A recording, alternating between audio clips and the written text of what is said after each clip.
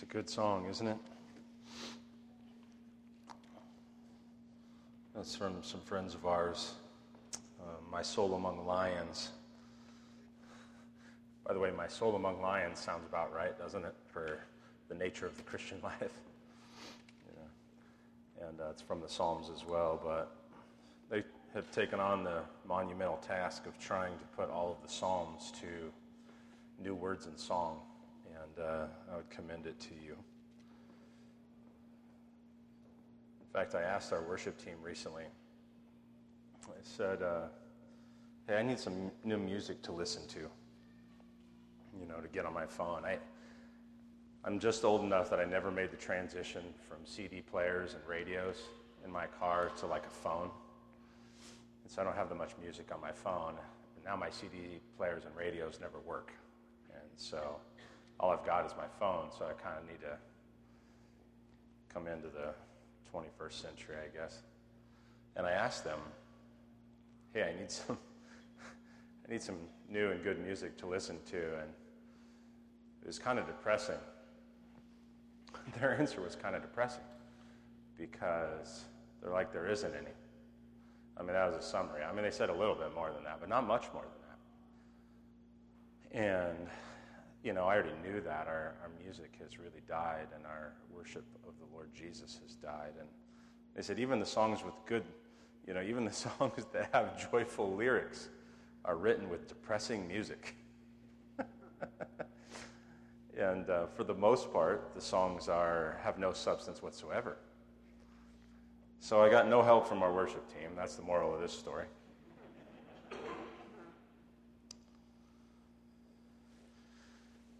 So I'd commend to you My Soul Among Lions. The first thing they joked was, have you ever heard of My Soul Among Lions? Well, turn with me, if you would, to Luke chapter 22. Really glad that you're here this morning to study this passage of Scripture and this I don't even know what the word is to describe it. One commentator called it the mysterious agony of Christ. The mysterious agony of Christ. I have titled the message, What's in the Cup? What's in the cup? I'm going to see Jesus is going to say, remove this cup from me. Well, why? What's in it? What difference does it make? And J.C. Ryle said of this passage, this is a passage that you approach with maybe a greater sense of needing to remove your sandals because you're standing on holy ground, maybe more than most, or maybe more than any other place in Scripture. Of course, I'm not trying to say that, other Scripture is not the inspired Word of God. You understand what I'm saying. But they don't all stand equally in every respect. And this moment in history is, well, if you would this morning, would you stand with me as we read our text of Scripture this morning? It's Luke chapter 22. We're going to begin in verse 35. And he said to them, when I sent you out with no money bag or knapsack or sandals, did you lack anything? Of course, he's referencing when he sent them out on their mission to preach the kingdom of God and to repent. They said they lacked nothing. He said to them, but now let the one who has a money bag take it, and likewise a knapsack.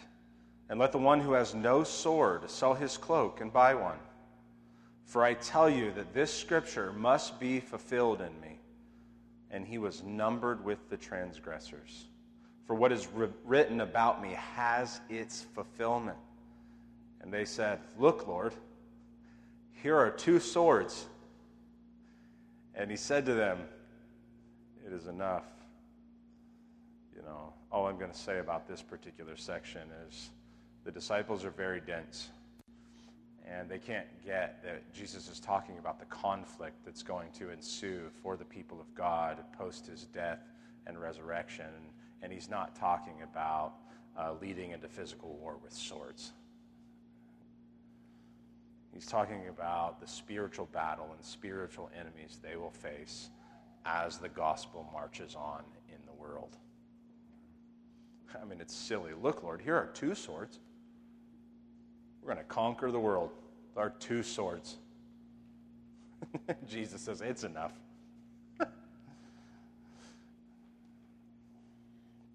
Verse 39, and he came out and went, as was his custom, to the Mount of Olives, and the disciples followed him. And when he came to the place, he said to them, pray that you may not enter into temptation. And he withdrew from them about a stone's throw and knelt down and prayed, saying, Father, if you are willing, remove this cup from me. Nevertheless, not my will, but yours be done. And there appeared to him an angel from heaven, strengthening him. And being in agony, he prayed more earnestly, and his sweat became like great drops of blood falling to the ground. And when he arose from prayer, he came to his disciples and found them sleeping for sorrow. And he said to them, why are you sleeping? Rise and pray that you may not enter into temptation. Father, through my weakness and our weakness this morning to expound the glory of our dear Lord Jesus Christ, get glory for yourself and make something of these minutes we have together. Do not let your word return void in our hearts and lives. We pray in Jesus' name. Amen.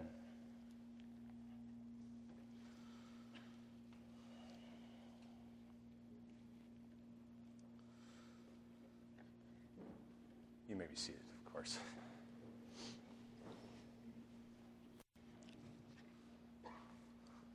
Now, I'm mindful,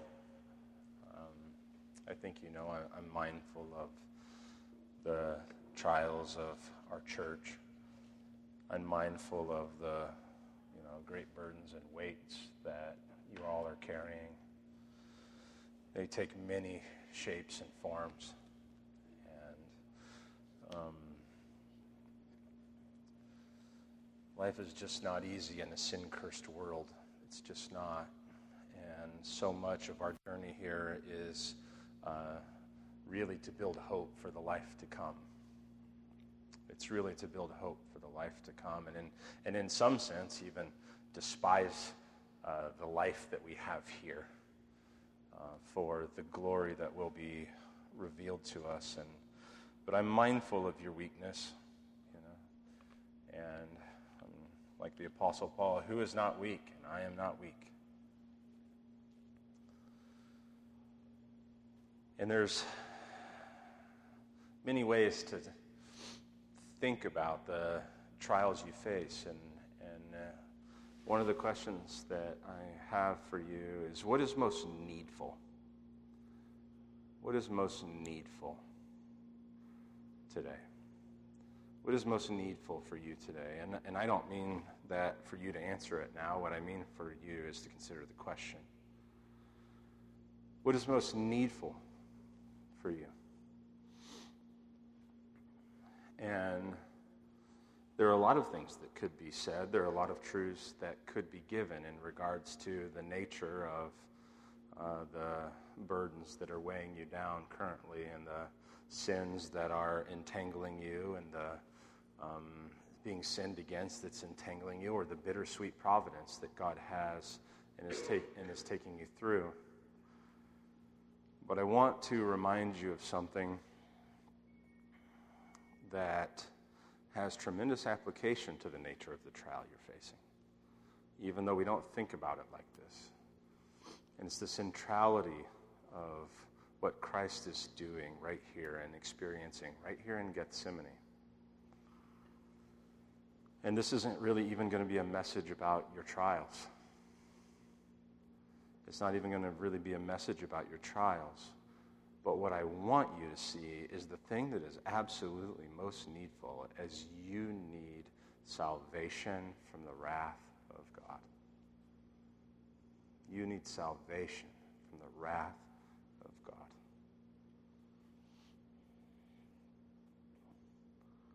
And if you have salvation, and you have fled the wrath of God,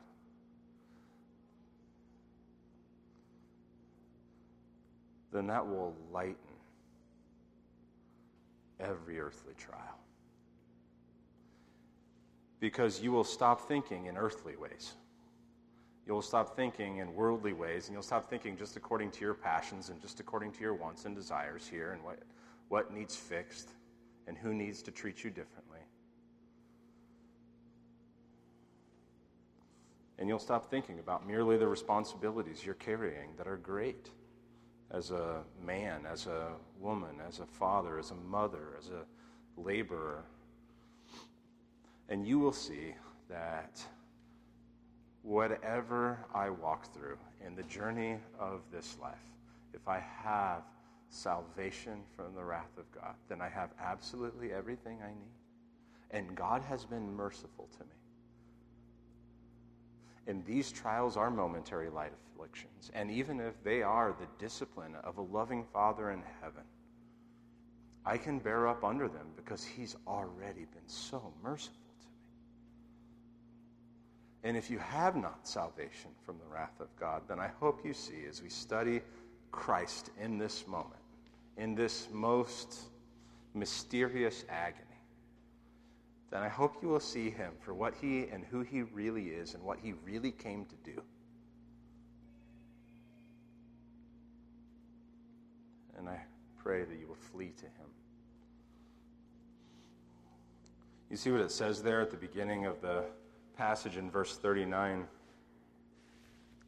And He came out. You know, He's always going into the temple to teach, and then He leaves. And then we're right before He's going to be arrested and carried away for a clown trial and crucified. And He came out and went, as was His custom. Now think about that for a second. As was His custom. Jesus would go into the temple and teach and go back to the Mount of Olives, right? To the Mount of Olives. And the disciples followed Him. Now, what has happened? Judas has left.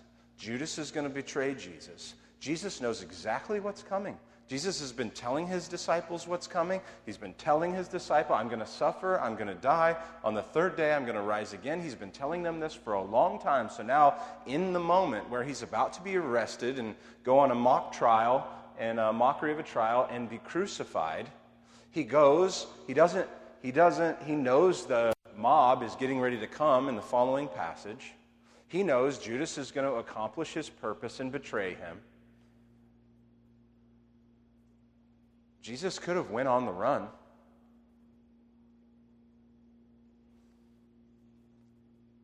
Jesus could have went somewhere else so that in the middle of the night He wouldn't have been easy to find. Jesus could have decided that He was going to hide Himself, but He just goes right back to the most obvious place where He can be found, where Judas can lead the mob right to Him. Why? Well, it's a reminder to us that everything that He's about to experience is His voluntary willingness to do so.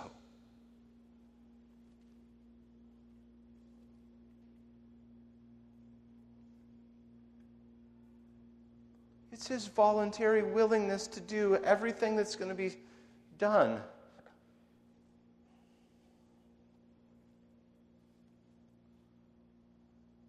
And when He came to the place, He said to them, "Pray that you may not enter into temptation." And then He withdraws from them about a stone's throw, and He knelt down and prayed, saying, "Father, if you are willing, remove this cup from me. Nevertheless, not my will, but yours be done."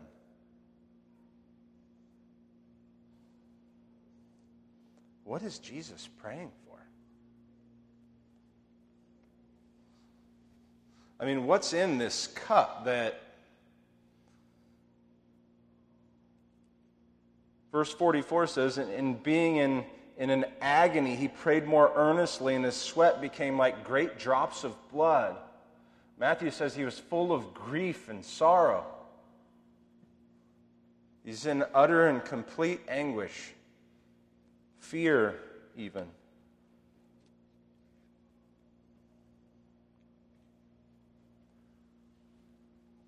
Don't be such an engineer that you can't understand the experience of human life. And when I hear that, you go, well, if that was the case, then he was sinning.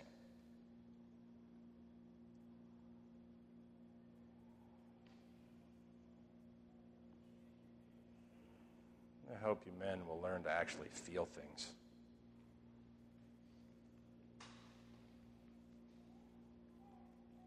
If you're willing, remove this cup from me. Well, what's in the cup?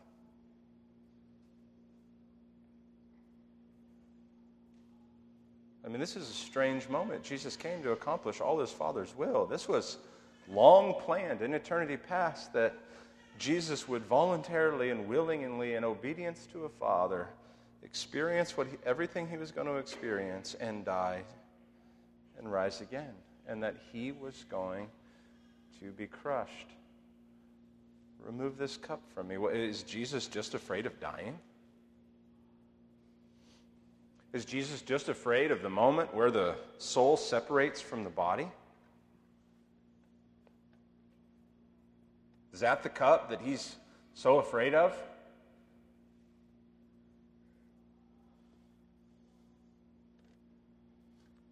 Was Jesus just in such agony because he was afraid he was going to fail to be a great moral example of self-sacrifice?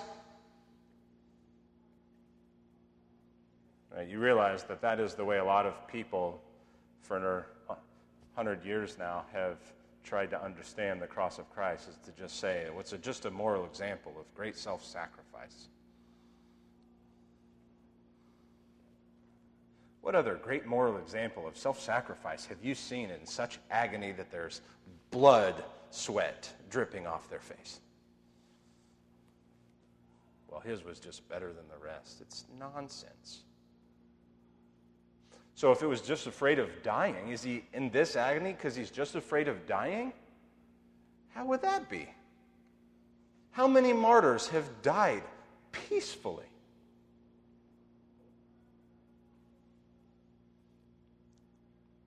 Is the fire at the stake or the noose or they've died peacefully with faith. So is Jesus worse than all the martyrs? Is he just afraid of dying? No. He's not just afraid of dying. Richard Baxter, one of the great Puritan pastors in history, says this agony was not from the fear of death, but from the deep sense of God's wrath against sin, which he as our sacrifice was to bear, in greater pain than mere dying, which his servants often bear with peace. So what is in the cup that has our Lord in such agony that he would fall on the ground, on his face, and ask, Father, if you would be willing, remove this cup from me?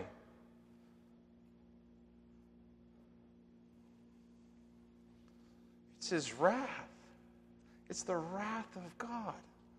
It's the wrath, the divine wrath. God's divine vengeance against sin. Against all of humanity's rebellion to live life their way. To pursue their ends. To choose their own road. To become all that they can be on their own. With all of the offense to humanity that creates. And all of the harm it does to people. And all of the offense to God himself. The one who made the world and gives the law for how he made to live in it. and we spurn it, and we like sheep have gone astray, and God is in settled opposition to all of it.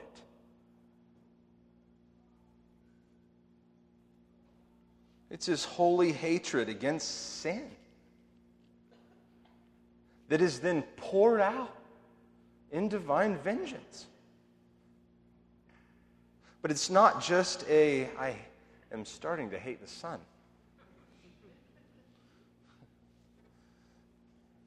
Start preaching in sunglasses.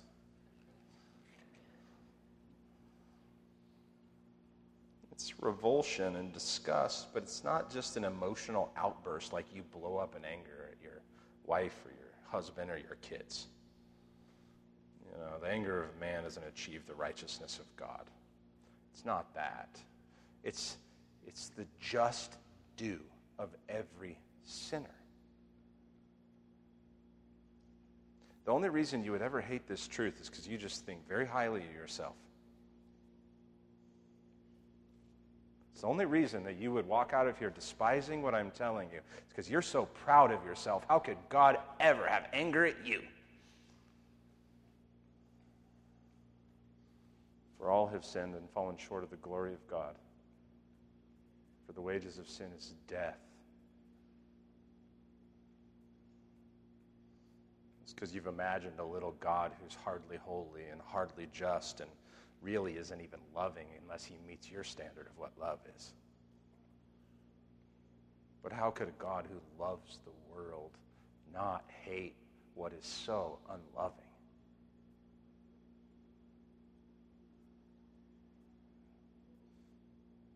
You want a human law court when someone violates the law significantly to receive justice. But you don't want a God who gives you your just due.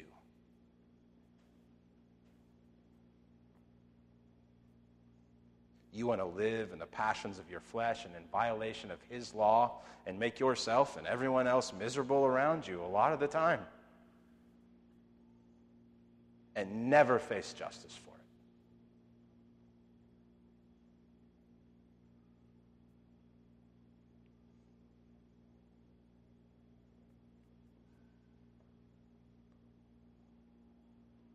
It's not just an emotional outburst. It is the just due of every sinner.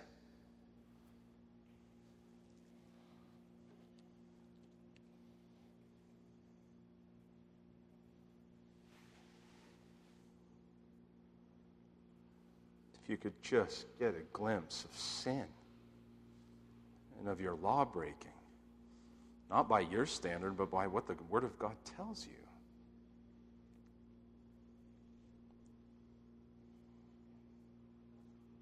You know, if I read this, and I'm not quoting it because it's just coming to mind, but someone said, if you punched a pillow, what would be the consequence?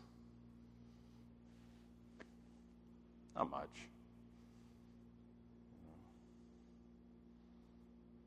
If you punched a sibling, would there be greater consequence? Yeah. If you punched a parent, would there then be greater consequence? What if you went further and if you punched a police officer? You think that would bear greater consequence?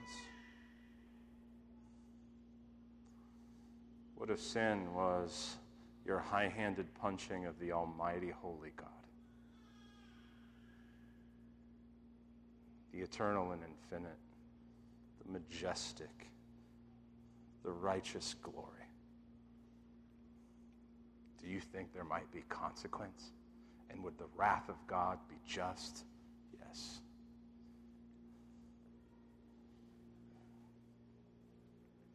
What's in the cup?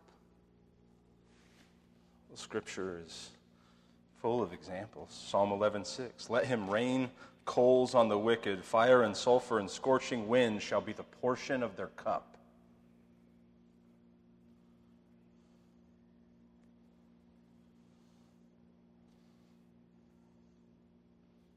Psalm 75:8. For in the hand of the Lord there is a cup foaming with wine, well mixed, and he pours out from it, and all the wicked of the earth shall drain it down to the dregs.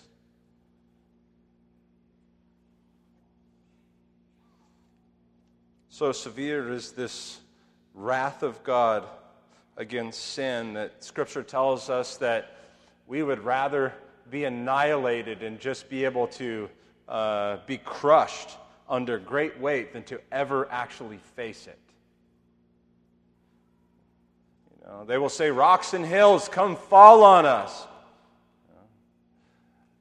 Before the wrath of God, we would stand before mountains and pray for avalanches of stones to come fall on us than bear the wrath of God, and so it should be.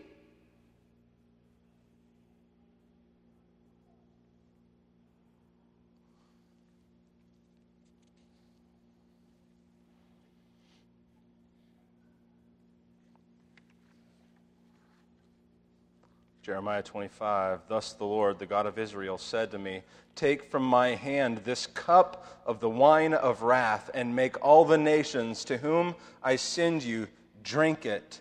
They shall drink and stagger and be crazed because of the sword that I am sending among them." And so what's in this cup for Christ? It is this wrath of God. It's the wrath of God that he fears, that has him sweating blood. He's going to receive the fire and the coals and the sulfur and the sword. And in Gethsemane, where he's in such agony, the Father has struck him with these truths unlike any other moment in his life and ministry.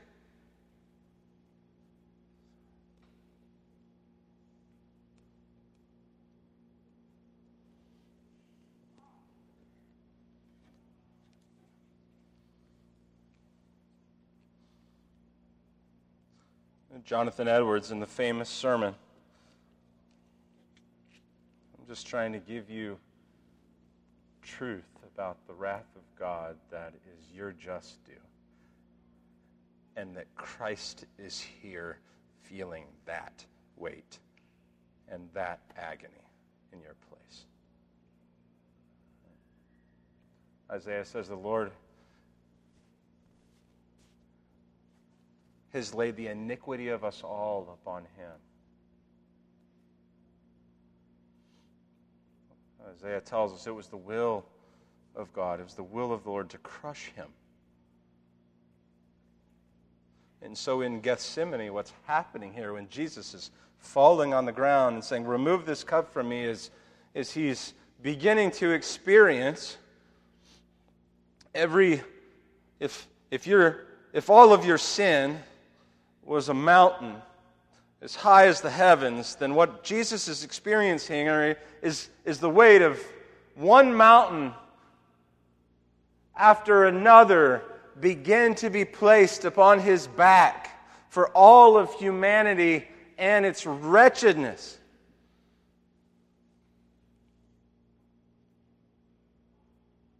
It's the will of the Lord to crush him. He's beginning to get a sense of that reality. O sinner, the God that holds you over the pit of hell, much as one holds a spider or some loathsome insect over the fire, abhors you and is dreadfully provoked. His wrath towards you burns like fire. He looks upon you as worthy of nothing else but to be cast into the fire. He is of purer eyes than to bear to have you in his sight. You are 10,000 times more abominable in his eyes than the most hateful, venomous serpent is in ours. O sinner, you have offended him infinitely more than ever a stubborn rebel did his prince. And yet it is nothing but his hand that holds you from falling into the fire every moment. O sinner, It is to be ascribed to nothing else. That you did not go to hell last night. That you were allowed to wake again in this world after you closed your eyes to sleep. And there is no other reason to be given why you have not dropped into hell since you arose in the morning, but that God's hand held you up. O sinner, there is no other reason to be given why you have not gone to hell since you have sat here in the house of God, provoking His pure eyes by your sinful, wicked manner of attending His solemn worship. O sinner, yes, there is nothing else that is to be given as a reason why you do not this very moment drop down into hell. O sinner, consider the fearful danger you are in.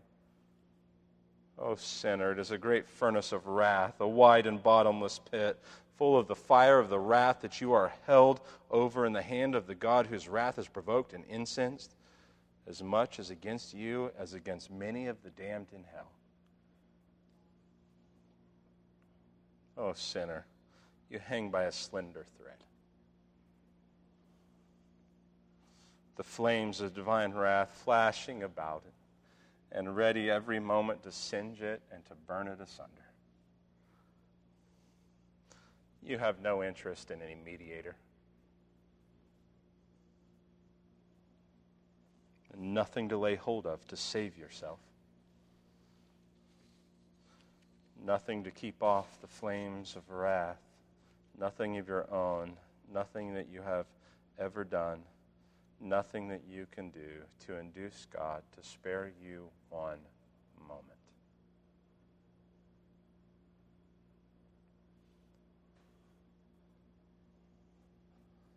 And every word of that is true. And what Christ, your great champion, is experiencing in Gethsemane is the flame finally cutting off the thread.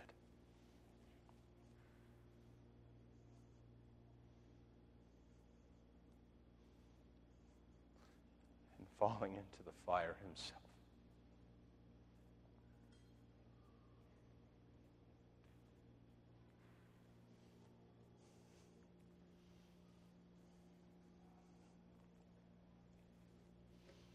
The wrath of God is in the cup. Of course, Jesus would pray, remove this cup from me. What else would he say? What else would he say?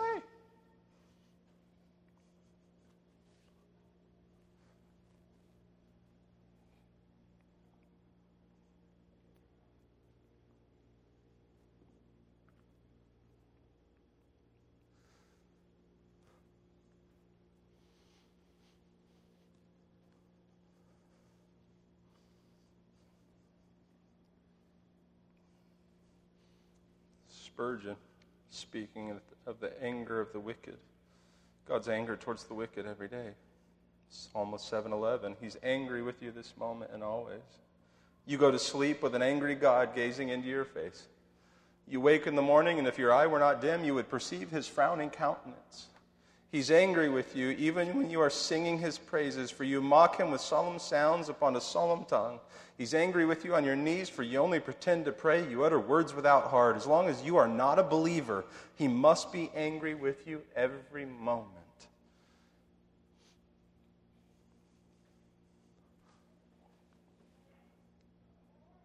And all of that is being imputed to Jesus Christ. It's being counted unto him. All of the anger that you deserve for all that you have done and left undone. And every thought of your heart that you wouldn't dare share with anyone here.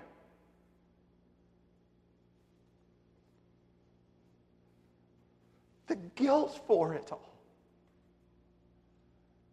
How do you even imagine a chasm so great?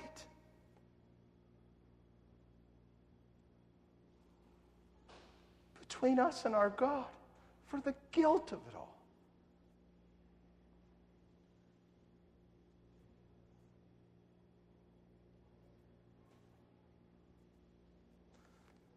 And it's all being counted him. Of course he would pray, remove this cup from me if you are willing, if there's any other way. If there's any other way, Father. In Jesus' humanity, the sense of the weight of this.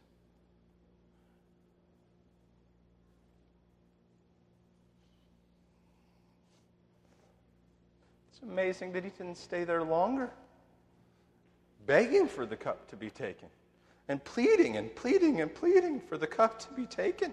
And quickly he says, but not my will, Father, your will be done.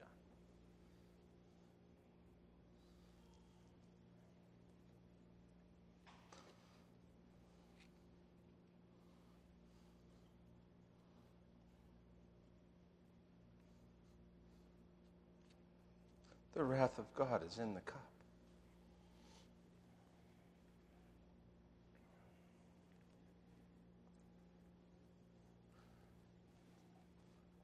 I heard one preacher, and I hear this stuff over months and years, and I sometimes know who it's from and who it's not, and sometimes don't exactly know what they said. So,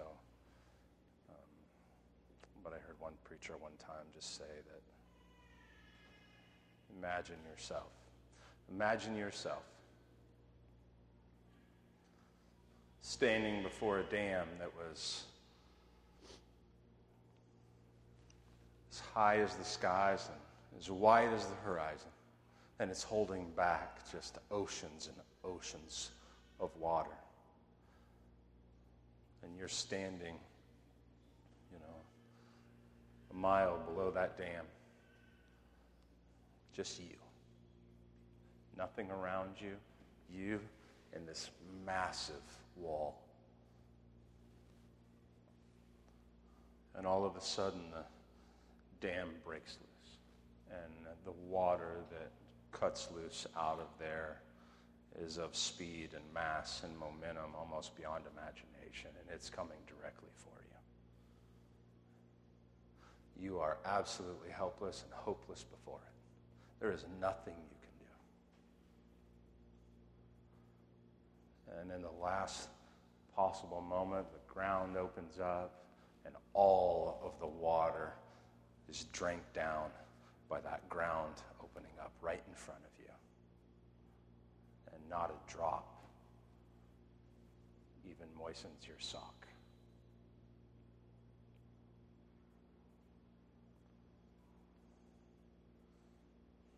Christ is the ground.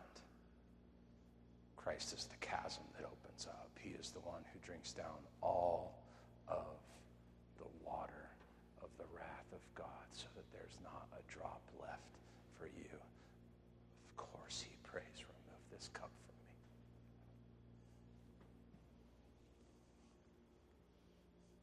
Why are we so ashamed of the judgment of God?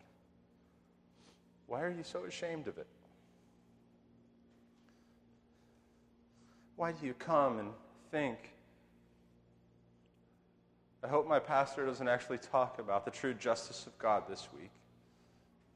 I brought a friend or a family member and they'll just write him off as a nut. Why are you ashamed of the judgment of God?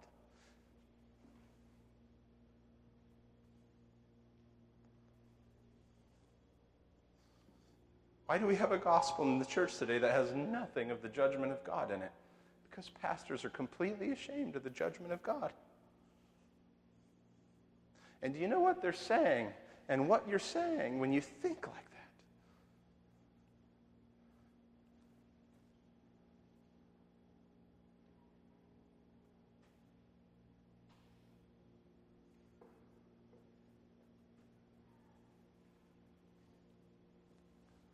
You're saying Christ was just merely being dramatic in the garden.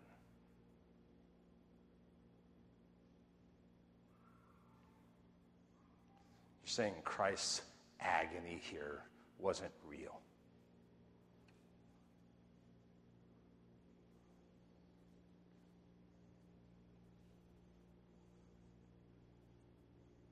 You're saying God is not a God who punishes sinners, and Christ need not die on that tree to rescue me and every other lost soul on the face of the earth.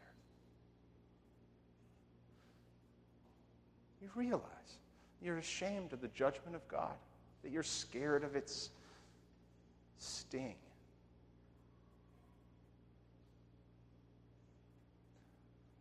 That there really isn't any gospel at all. Because what you need is not just your marriage to get better. What you need is not your kids to just turn out all buttoned up like you think they're going to. What your greatest need is not your career.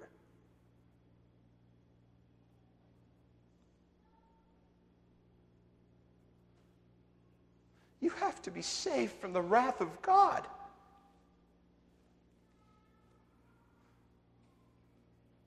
You need a Christ who goes through this agony. You need a Christ who suffers and dies a just penalty before the Almighty.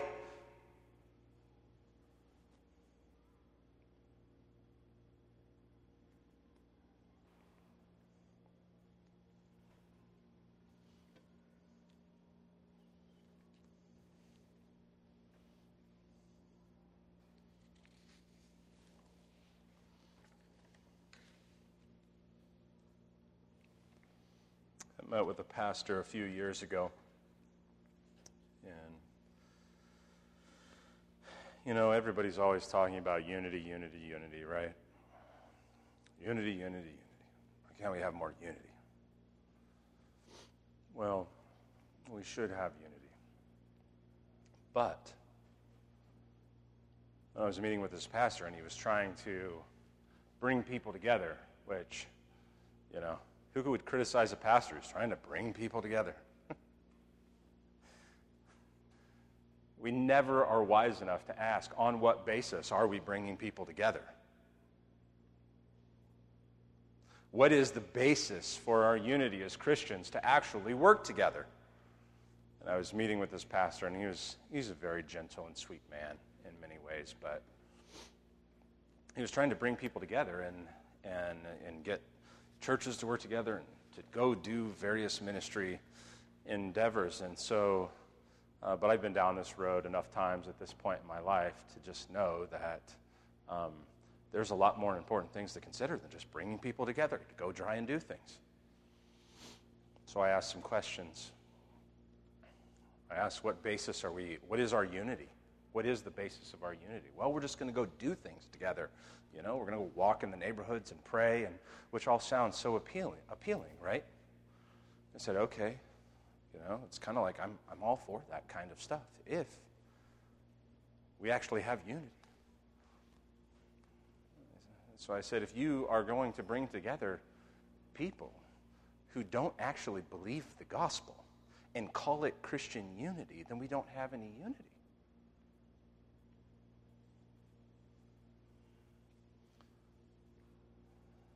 He said, okay. He said, well, what do you mean? I said, well, what did Jesus come to do? And I said, Jesus came, fully incarnate, the God-man, to live a perfect life, to keep the law of God where we could not keep the law of God, to be counted sinful, guilty, in our place so that we could be counted righteousness and to endure the full penalty of the wrath of God in our place. And we entrust ourselves to a Christ by believing that that's exactly what we deserved and exactly what he did for us.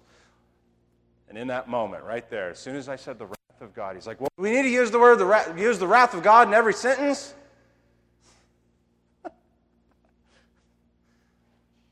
No. But we don't have a gospel if we don't understand it. And we don't have unity if we're going to bring people who proclaim to be Christ and who are so ashamed of the judgment of God and the wrath of God that they have no need of Christ, and bring them together and work together and call it Christian unity. The righteous have no fellowship with the wicked. And it's worse when it's in the name of Christ. And I realized that day that pastors everywhere are just completely ashamed of the judgment of God. I don't know what they want, but they don't want a Christ in Gethsemane.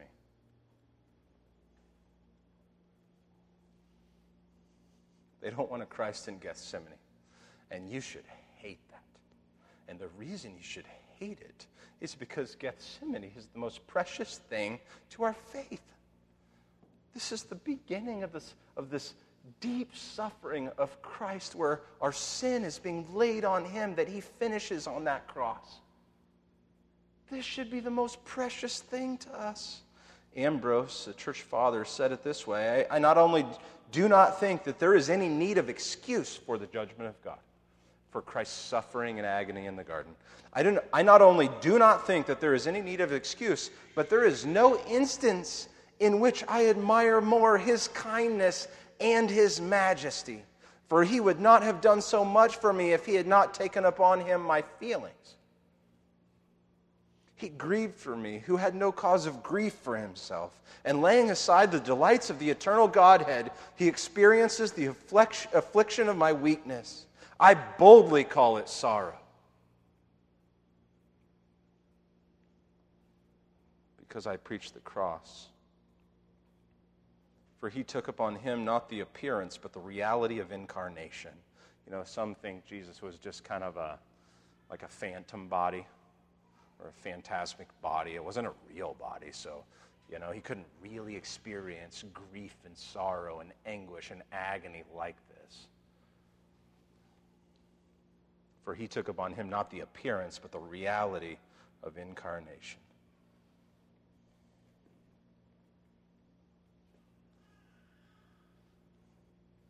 So you never let someone take away from you this example of his kindness and his majesty. That in his humanity, he is in absolute, utter agony. And in his majesty, he goes obediently to his Father to the cross to endure the fullness of the weight of the wrath of God and bear your penalty.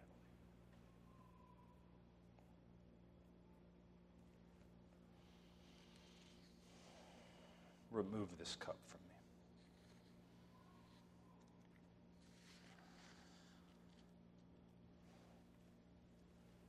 I am dying for some of you to stop playing Christian cleanliness.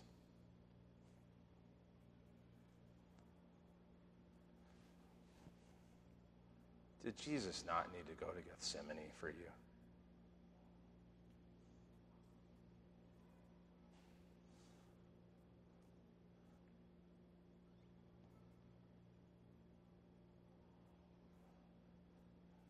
You had to sweat blood and bear every boulder of your wickedness for you to walk around and imagine that everyone else thinks highly of your reputation.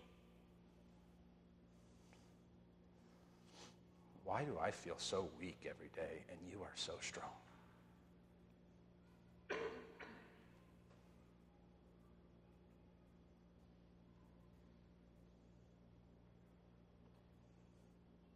Did you not need a champion who bore the wrath of God for you? And if you did, why would anybody be impressed with you?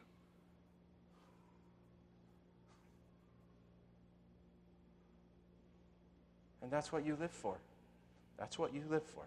You live for people to be impressed with you and your cleanliness. What a charade. What a hypocrisy. It would be far better for you to say, I need a Christ in Gethsemane. What is there impressive about me? And who cares, who knows?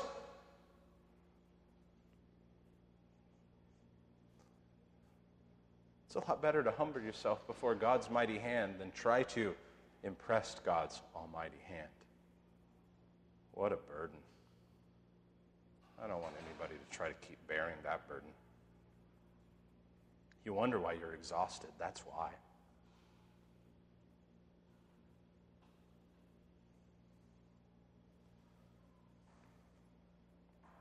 I mean, do you not see why Jesus brought his disciples along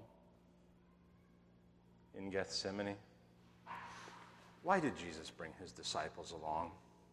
Why are they there? Why are they right there in this moment? Well, so they can pray and not fall into temptation, and surely a godly disciple would actually do that. Yeah, because you bear the weight of sorrow so well that it doesn't exhaust you and puts you to sleep. It's like, so why are the disciples there?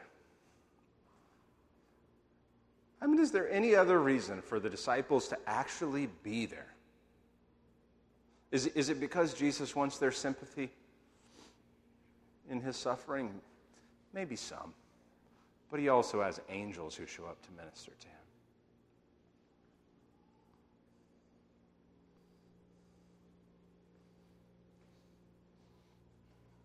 Was it so they could see his majesty as blood dripped from his face?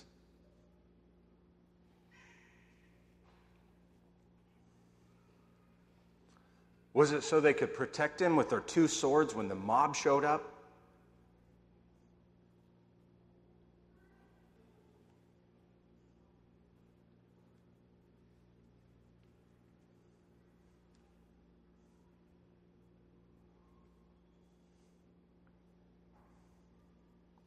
What was it? So he could show them and us the great weakness of Jesus' best disciples.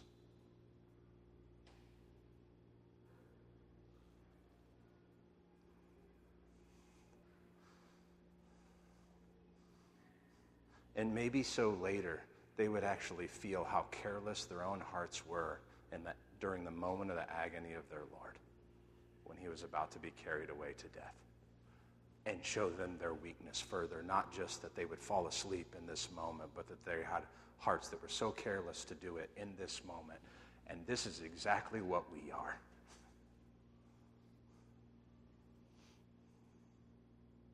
And we see that, do you think you and a bunch of Christians down through history who you regard as heroes were stronger than this? And you think you've become one of them somehow?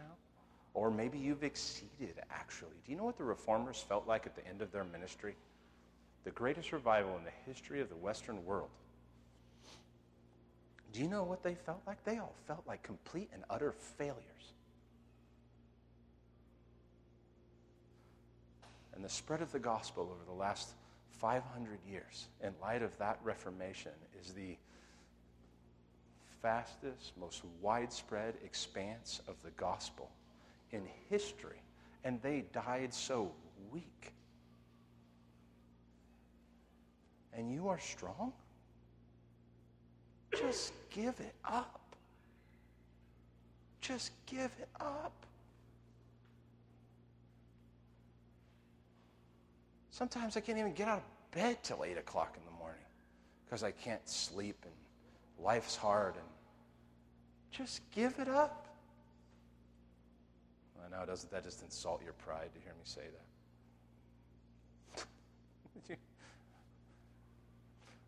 It's like sometimes I just want to tell you. I want to tell you all of my sins so you can actually embrace what normal is. But you know why I can't? Because you have too much confidence in the flesh and you're not as merciful with me as God is.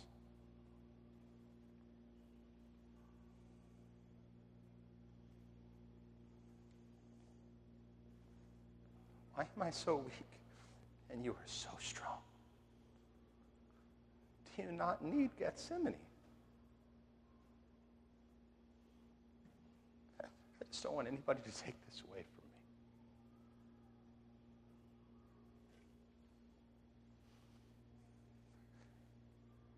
me. You come to believe that you are wretched, pitiful, and poor, and that the wrath of God is owed you for your sins, and that Christ is your only hope of salvation, because he's the one who endures the wrath of God that you deserve for you and in your place, and he does it willingly for you.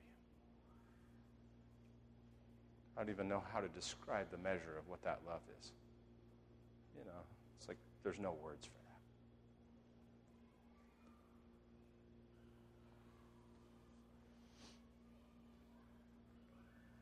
What's in the cup?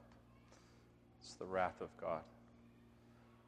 It's the Lamb receiving your just due, and beginning to feel the weight of your iniquity being laid upon him. Stand with me, would you?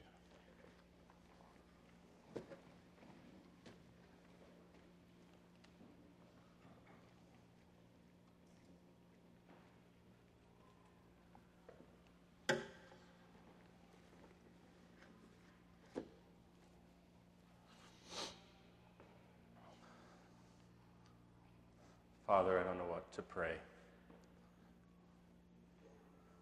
I just want to know Christ, not having a righteousness of my own that comes from the law, but the righteousness that comes through faith in Christ. I want to know him. I want us to know him. I want Gethsemane to be precious to us for the work of our dear Lord.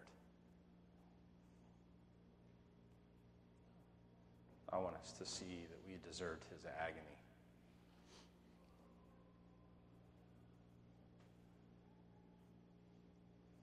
And he drank down the full cup. Thank you.